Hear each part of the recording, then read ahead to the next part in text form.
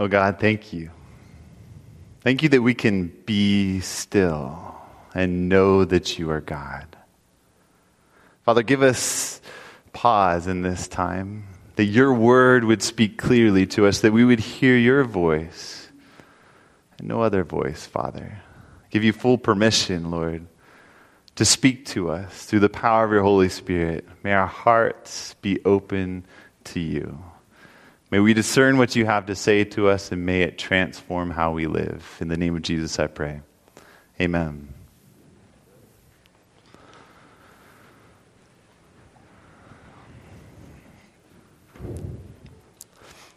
There was an old, poor woodcutter.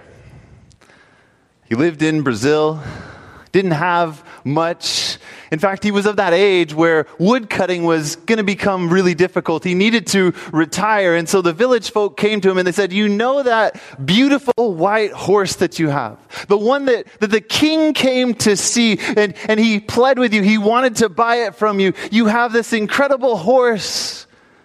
Sell the horse and you're going to be okay. Sell the horse and you'll be able to retire. You'll be able to live happily. Just sell your horse. The old woodcutter said, you think I can just sell my horse? This is like family to me. I can't give up my horse. Well, one morning, he woke up. He went out to the stable to his horse, and his horse was gone. He didn't know what had happened. Well, all the village folk came and they said, see, we told you. You're too poor to be able to protect such a beautiful horse, to take care of such a beautiful horse. We told you you should have sold it. Now look at what has happened to you. Look at how terrible of a situation you're in. The woodcutter looked at him and said, who are you to say that this is a terrible situation? Who are you to say whether this is a good thing or a bad thing? They said, you old fool, we know that this is a bad thing. That beautiful horse is gone. Well, it wasn't too long. And he woke up in the morning and he went out to his stable and he found something. His horse had gone out into the wild and brought back 12 wild horses with it. And now he had 13 horses. And so the village folk came back and they said, you were right. We thought it was bad that your horse left, but it was a good thing. Look at what your pasture is filled with now. And he said, who are you to say whether that's a good thing or a bad thing that I now have 13 horses? He had a young son who decided to break the horses. And all the village folks said, this is wonderful. Of course it's a good thing. We know it's a good thing because now you can sell all these horses and you'll live happily. Well, his young son began to try to break the horses.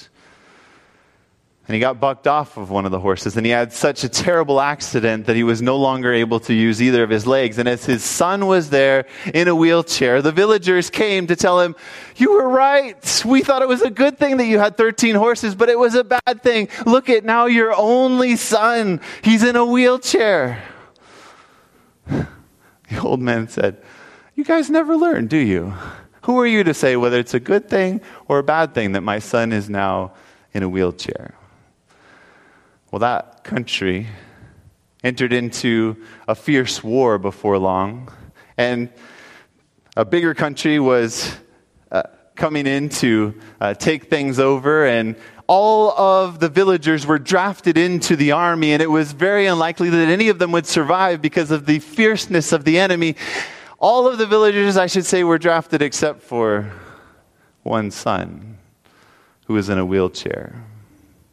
Have you ever experienced some things in life that you're sure it's going to be the worst of things, and then it turns out to actually be one of the best of things? Or sometimes you experience something you think this is going to be the best of things, and it turns out to be not so good in your life. Well, there's a man that I want to look at the story in Luke chapter 1. In Luke chapter 1, there's this fascinating story of a man named Zacharias. I like that name because it's kind of similar to my name. It's Zachary. And Zacharias was a priest. And as a priest, let's see if we can keep going here. As a priest, he got to go to Jerusalem just 2 times each year besides the major feasts, but there were 2 times that his course got to go particularly to Jerusalem. But But I want to introduce you to what took place in Zechariah's life. And I want you to look at the story maybe with fresh eyes. Maybe you've looked at this before, but I invite you to either open your Bible to Luke chapter 1 or to follow along on the screen as we read through this story together. Luke chapter 1, and we'll start in verse 8. We're going to come back to verses 5 to 7, but we're going to start in Luke chapter 1 and verse 8. And it reads like this. Luke chapter 1 and verse 8. It says, "So it was that while he was serving as a priest before God in the order of his division." Now there was 24 divisions that were established by David, 24 different divisions of priests. According to the custom of the priesthood, his lot fell to burn incense when he went into the temple of the Lord. So to give you a little idea here, you know how many priests there were in the time of Jesus? They estimate there was about 18,000 priests. There's a lot of priests. And there weren't that many duties that were of the most special type that you would do in your one chance to go to the temple, your two chances to go to the temple each year for 1 week at a time. 24 courses of priests. They would go in the 52 weeks out of the year. They would go about 2 times a year for a week at a time. And you would go to Jerusalem. And in that time, you would get to have the opportunity to serve in the temple. And there were about 4 different positions that particularly there were lots cast for. One had to do with preparing the altar and the sacrifice. The other had to do with actually offering the altar, the sacrifice. Another had to do with coals that were brought in for the altar of incense. But there was one that was more special, more coveted, the highlight of a priest's life. And that was to go in and offer the incense on the altar of incense. You see, when you read the book of Hebrews, you come to realize something. In Hebrews chapter 9, it gives us this idea that actually that altar of incense, which because of the fact that the incense went into the most holy place, it was considered as a part of the most holy place almost. It was so close to the presence of God. And a priest only got to offer the incense on that altar one time in his entire life. And you imagine, you're a priest, you're trained for this, and the closest that, besides the high priest who got to go in the most holy place once a year, the closest that you ever come to God is this one time, one moment in your life when you get to come and offer incense on this altar. And so the lot is cast, it tells us. His lot fell to burn incense when he went into the temple of the Lord. And we don't know exactly what that looked like as they went to cast lots. In fact, some Jewish tradition tells us that they did it with fingers rather than the typical casting lots that we know of, where they would each hold up a certain number of fingers, and you have all of those hundreds of priests, and the leader would say a number, and then he would count the number of fingers until he came, and when he stopped counting, that was the person that got chosen for that particular position. But the lot was cast, and Zechariah was chosen. The one time in his life that he would get to approach that close to the very presence of God, the most holy place. What an incredible moment. You imagine the feelings that were going through Zechariah. Imagine as he thought about how his whole life he had been looking forward to this moment, and maybe he had begun to wonder if he'd actually still have this opportunity. You see, once you had done it, they took you off the list and you weren't allowed to do it again. And here comes the moment of his life. He's going to get to walk through the holy place, past the candelabra, the table of showbread, and he's going to get to walk right there to the altar of incense and to offer incense that will go into the most holy place of the temple. Verse 10 continues, "And the whole multitude of the people were praying outside at the hour of incense." Now this gives us a picture of what would take place in the morning and at the evening when they had the sacrifice. The sacrifice would take place, and then they would take the coals and they would bring it in to the altar of incense. Now what did the altar of incense represent in the temple service?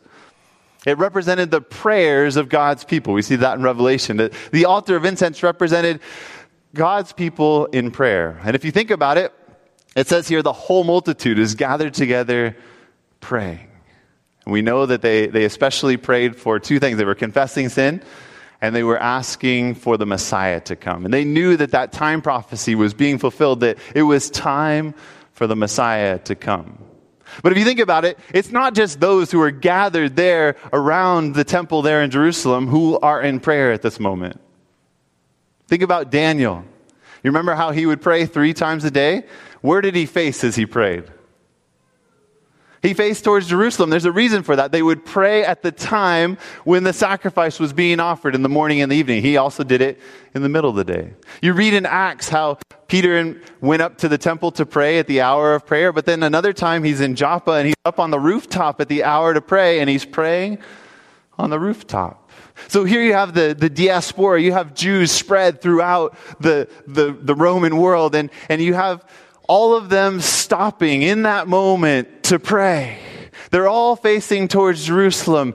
Everybody is focused on this one moment, and Zechariah gets to be the person to come and offer the incense on that altar and to offer prayers on behalf of God's people. It's an incredibly special moment, a high moment in a priest's life, the greatest moment of his life. And as he comes in, he would have prepared himself. He would have purified himself. In fact, they even say that there was some inspection that would take place by other priests to make sure there was no defects in him, because he had to come before God with purity of heart.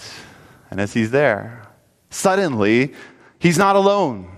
Suddenly, someone appears there in the temple. Verse 11 says, "Then an angel of the Lord appeared to him standing on the right side of the altar of incense." Suddenly, something happens to interrupt this great moment of his life.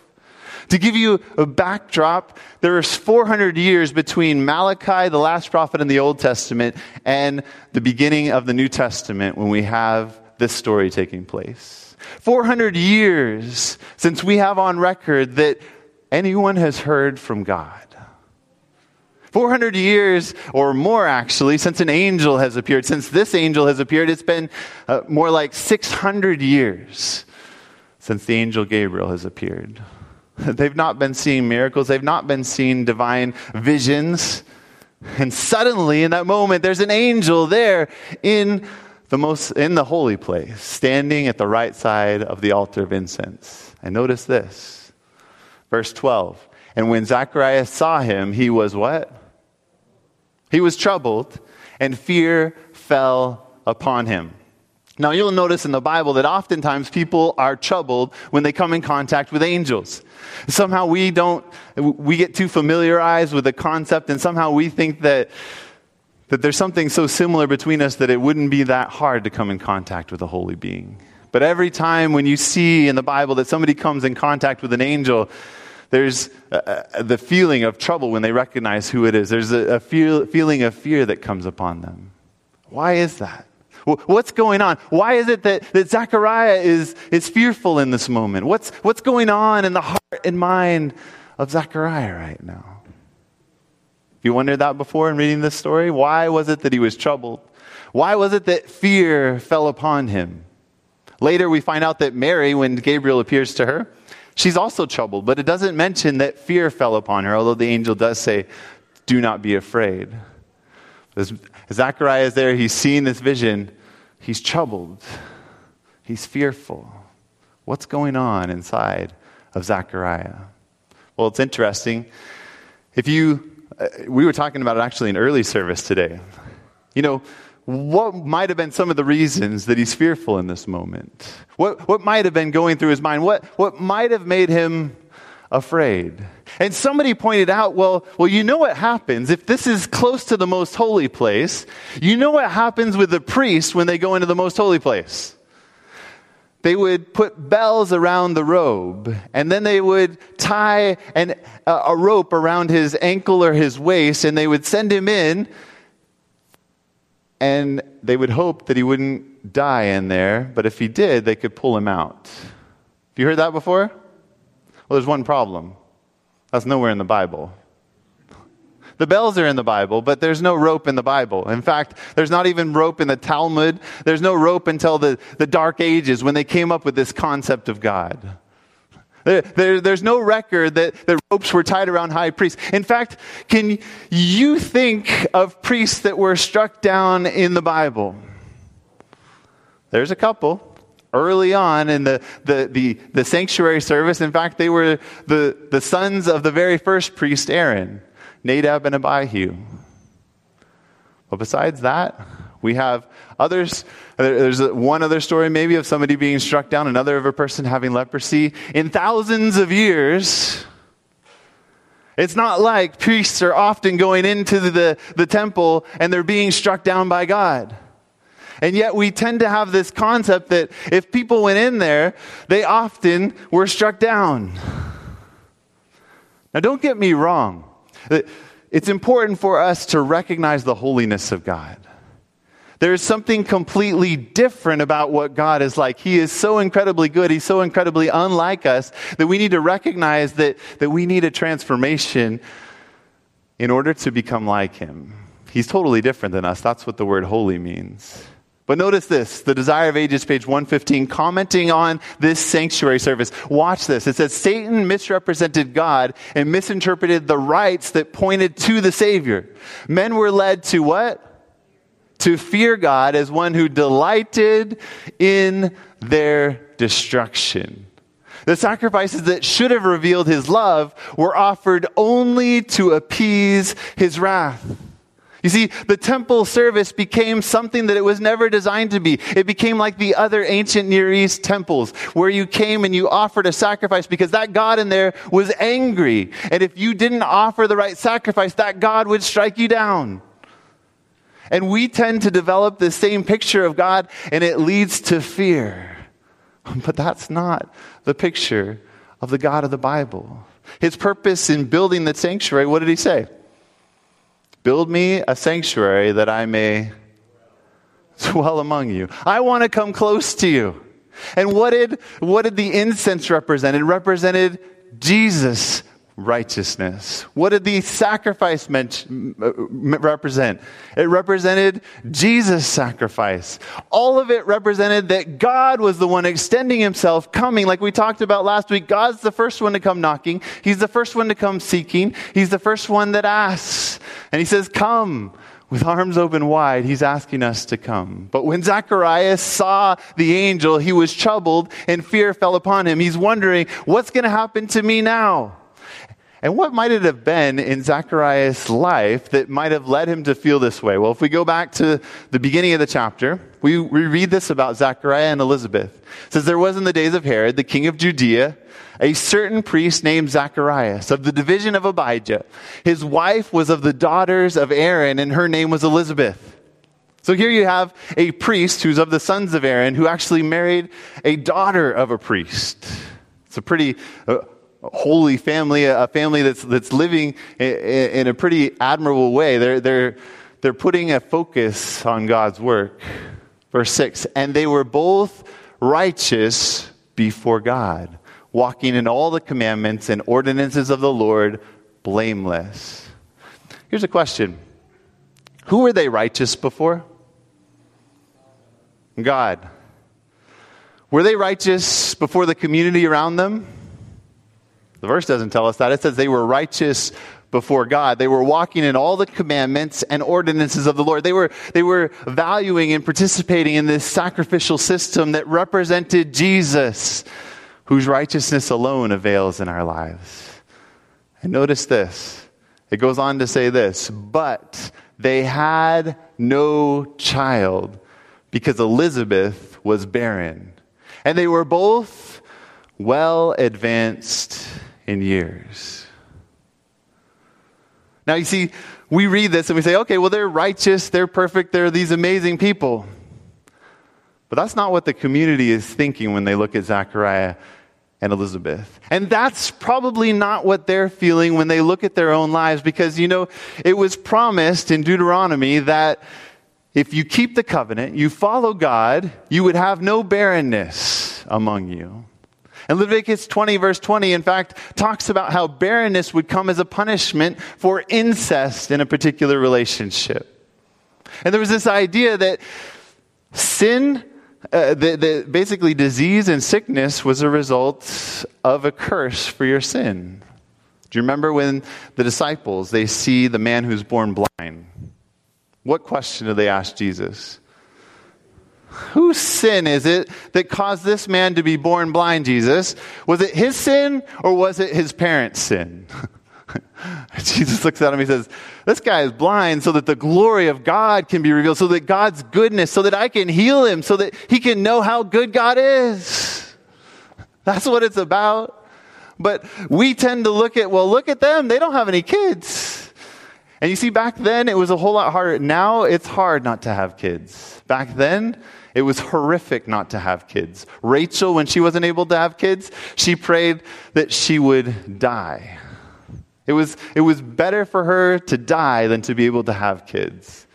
You have story after story in the Bible where they were desperate to have children because, for priests, for instance, they couldn't be a part of the Sanhedrin unless they had children. In fact, there was a law in the Talmud that said a man could divorce his wife after 10 years if they hadn't had kids. It was such a big deal to have children that you were looked upon with scorn for not being able to have children. So you imagine what it was like for Zechariah and Elizabeth. Year after year goes by, they're pleading with God. They're asking God, don't you hear? We're walking in your commandments and ordinances. We're trying to do what's right. God, why? And then there probably came a day when they said, we're too old. This isn't going to happen. And you have to wonder, as he goes into the temple, you have to wonder if some of that is rumbling around in his mind. In fact, when Elizabeth is finally pregnant, after this whole story, in verse 25, it says this, "Thus the Lord has dealt with me," Elizabeth says, "in the days when he looked on me to take away my" what? "My reproach among the people." You see, people looked at Elizabeth, they looked at Zechariah, they looked at them with scorn, they looked at them with reproach because obviously there's something hidden, there's something wrong in their life. They looked at them with a critical eye. But before God, they were righteous. They were blameless. God saw them in a completely different way than everybody else saw them. And what matters, friends, is your character, not your reputation. People can do whatever they want to your reputation. They can say all they want to say about you. But what matters is who you really are before God. It's all about our character. And what our character is like is dependent upon what we understand about the character of God. And we see Zechariah here, and he doesn't fully grasp what the character of God is like because he is afraid, he's terrified, he's troubled there. Notice what Thoughts from the Mount of Blessings says on page 74. It says, heathenism, that's all the pagan religions, teaches men to look upon the supreme being as an object of fear rather than love. A malign deity to be appeased by sacrifices rather than a father pouring upon his children the gift of his love. We look at God as this being who needs to be convinced to love us. And I'm afraid that this can creep into Christianity. It can creep into my thinking all too easy. It can creep into my mind that, who am I to be a pastor? Yeah, I'm going to stand up there and share the word of God. Am I worthy of this? No, the reality is I'm not. And I can begin to think that God requires me to go through certain motions in order to gain his approval, when really the reality is that he's a father delighting to pour out his love on his children. Just think about what took place when Jesus cleansed the temple. The triumphal entry happens. Jesus comes into the temple and he says some things that were pretty intense. He says, "Why are you making this a den of thieves?" And he flips over tables. Because there were some self-righteous people there who were keeping other people from coming to God. And those people ran from Jesus. But immediately after that, the next verse says, "Then the blind, the lame came to him in the temple, and he healed them." Here's the reality of God's holiness. It is his holiness, his worthiness alone that heals us. We can only come to him in our sin. We have nothing to offer, nothing to bring. We come to him because we need healing. And we tend to think, well, I can't go to him. I can't come to him because I've got all this going on. No, the reality is you've got to come to him because you've got all of that going on. Speaking of being a pastor, early on in my ministry, I remember a pastor telling me, he said, you know what? God has me in the ministry to save me. And I've come to realize it's probably true in my life too.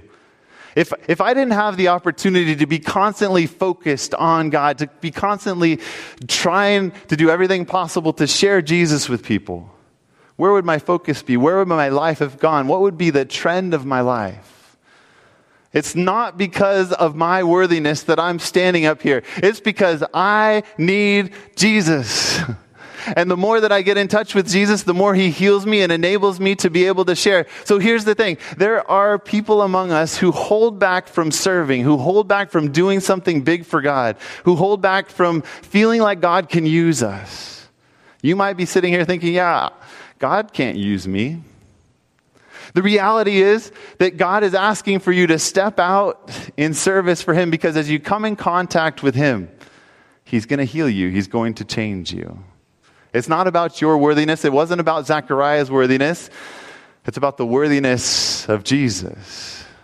But oftentimes we let our feelings of unworthiness keep us from going the direction that would actually heal us, from taking our Bibles and taking that time to connect with him, from going out and sharing with people because we don't feel like we have anything good to say.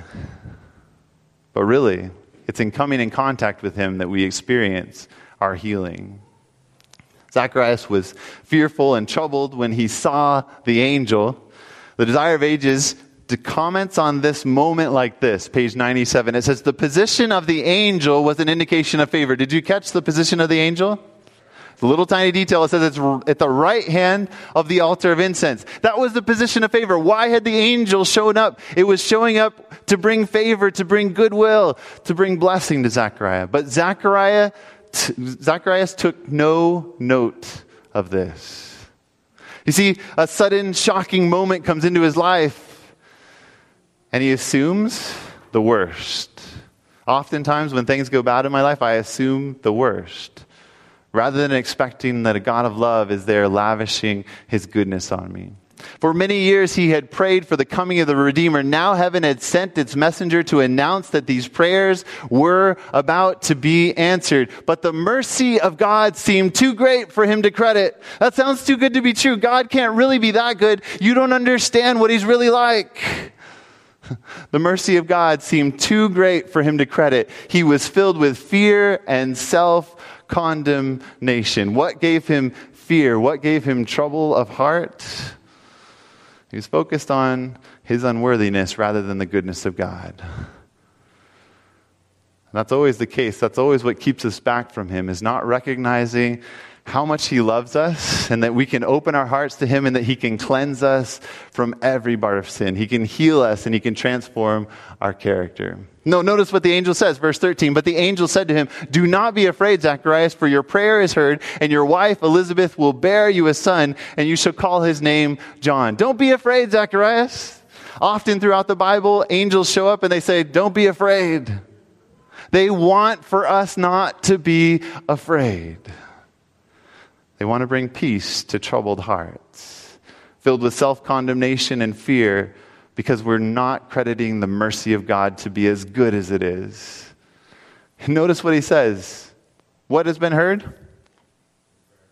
Your prayer. Heaven has heard your prayer.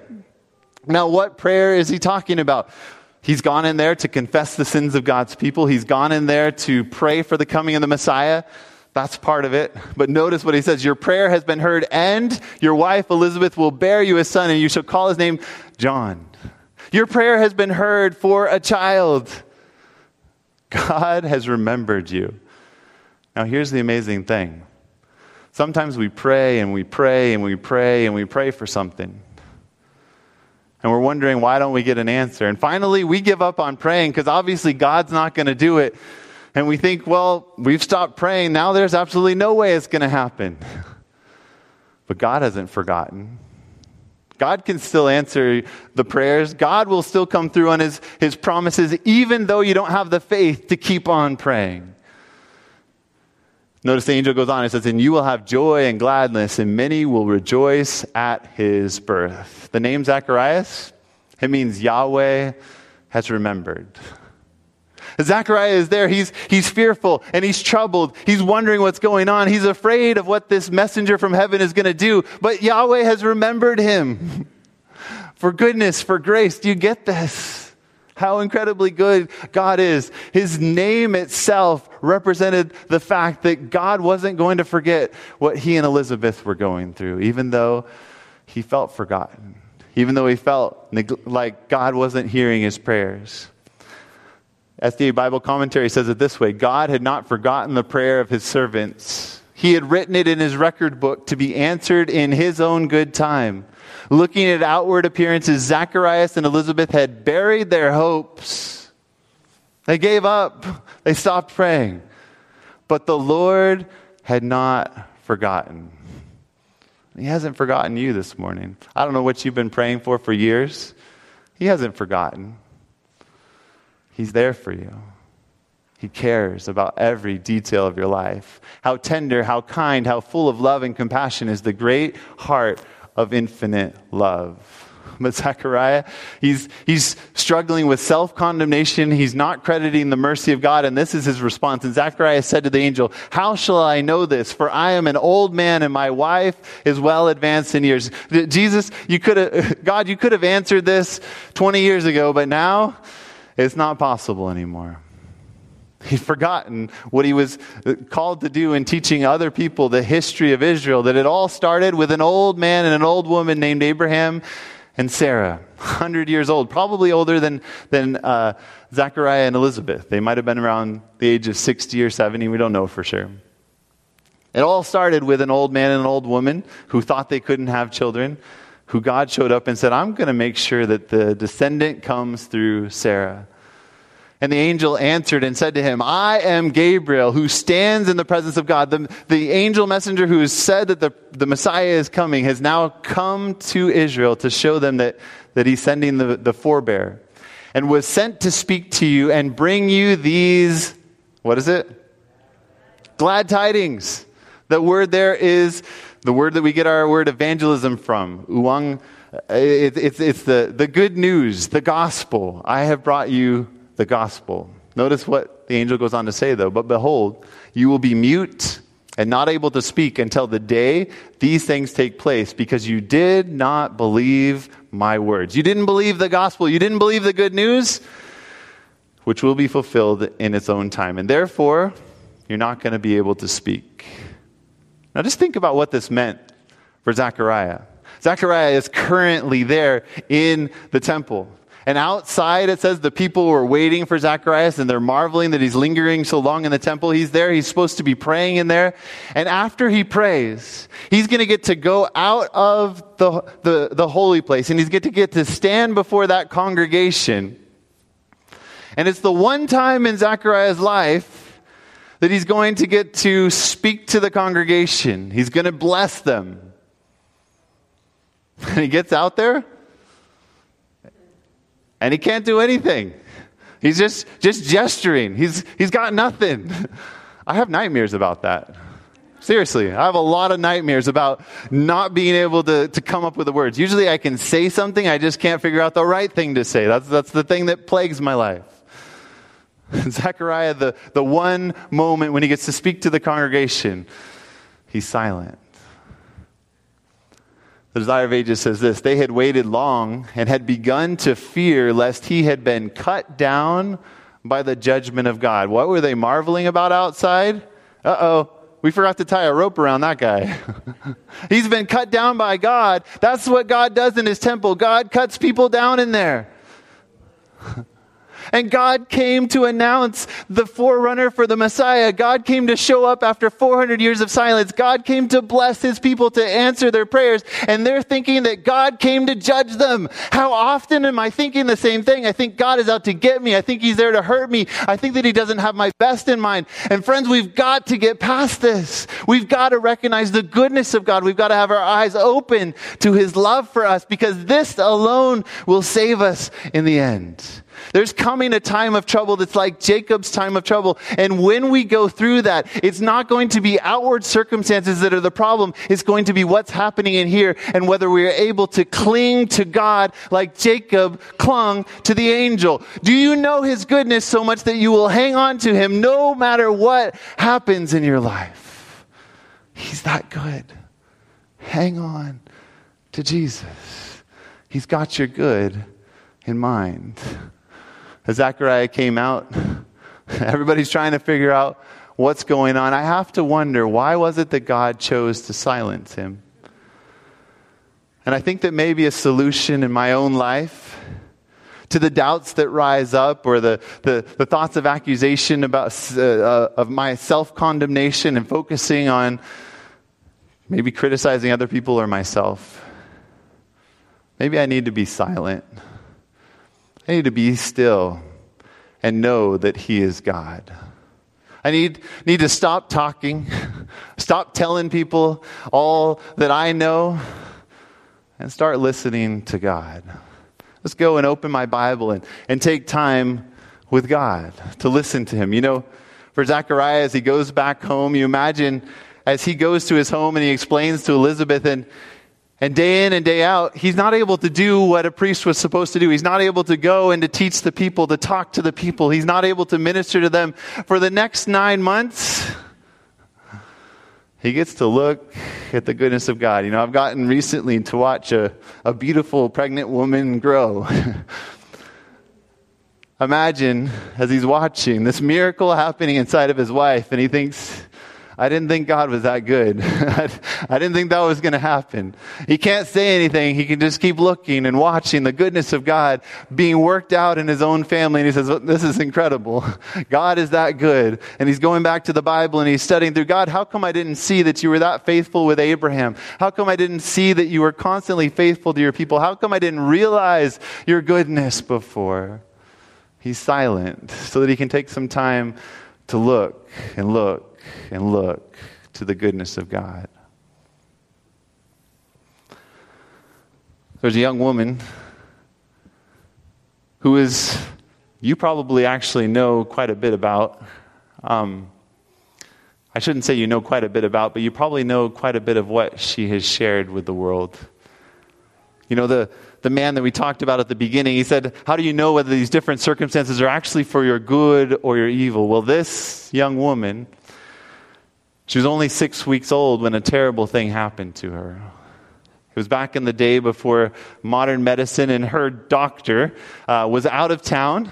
And so this guy posing as a doctor, who they later said they turned out he was a quack, he came to her home, and as a baby, she was sick and came to her home and said, here's what we need to do. We need to put this potion on her eyes. And he had this hot mustard potion and he put it on her eyes. And she lost her ability to see. She became blind at 6 weeks old because of that doctor. And that doctor soon he wasn't really a doctor, disappeared. Well, it turned out that this young woman had a real talent for words. Here's the first verse that we have recorded that she wrote at 8 years of age. Oh, what a happy soul I am, although I cannot see. I am resolved that in this world contented I will be. This is an 8-year-old girl. How many blessings I enjoy that other people don't. To weep and sigh because I'm blind, I cannot, I won't. I'm going to keep silent. I'm not going to talk these doubts. I'm not going to talk about why, God, why did this happen to me? I'm just going to be silent about this. And I'm going to focus on the goodness of God, all that he's done in my life. So Fanny Crosby, she went on to write thousands of hymns 9,000 hymns, I believe it was. So many that she actually would use pseudonyms for the hymns so that hymn books wouldn't be filled with only Fanny Crosby's name. Some of the most famous hymns you're probably familiar with. We sang the first one today, Blessed Assurance. Jesus is mine. Oh, what a foretaste of glory divine, sung by a woman who was blind from the age of 6 weeks old. All the way my Savior leads me. To God be the glory. Pass me not, O gentle Savior, safe in the arms of Jesus. Rescue the perishing. Jesus, keep me near the cross. Praise Him, praise Him. Song after song that you know and have been blessed by were written by this woman. And one day, a well-meaning preacher, he saw Fanny Crosby and he said this to her. He said, I think it is a great pity that the Master did not give you sight when He showered so many other gifts upon you. What a pity that God couldn't have given you sight, Fanny. Well, Fanny immediately responded with this. Remember, she's blind from the age of 6 weeks old. She said, do you know that if at birth I had been able to make one petition, one prayer, it would have been that I was born blind. If I could ask for one thing, let me be born blind. I don't want those 6 weeks to be able to see. Because when I get to heaven, the first face that shall ever gladden my sight will be that of my Savior. She saw the goodness of God revealed in Jesus, and she knew that that was everything. And this has served to bless the world through beautiful music that has drawn all of us close to this incredible Savior. So I want to encourage you with two things today. Don't wait to come to God until you're worthy. Don't wait to serve God until you're worthy. Go to Him because He heals. Share Him with others because in the process of going and telling, we are healed. Take the goodness of God to the world. And two, silence whatever voices are creating that self-condemnation and that doubt of His mercy. I don't know if it's people talking to you. I don't know if it's the things you've read or heard. I don't know what voices you're listening to in your life, but silence every other voice as much as possible except for the voice of Jesus. Take time to be still and know that He is God, because this will change absolutely everything. Thank you, Jesus, for who you are. Lord, I don't know what's holding somebody back today from you. All of us need to open the door a little bit wider. Lord, I pray that we would see your goodness, that we would trust your mercy. Father, I pray that you would lead us to look to your worthiness, to recognize that we come to you for healing, not because we've been changed already, that we desperately need you, that we've got to come to you who alone can change us. Father, I pray too that you would silence whatever voices are leading to self-condemnation and fear of you. Whatever is leading us to distrust your mercy.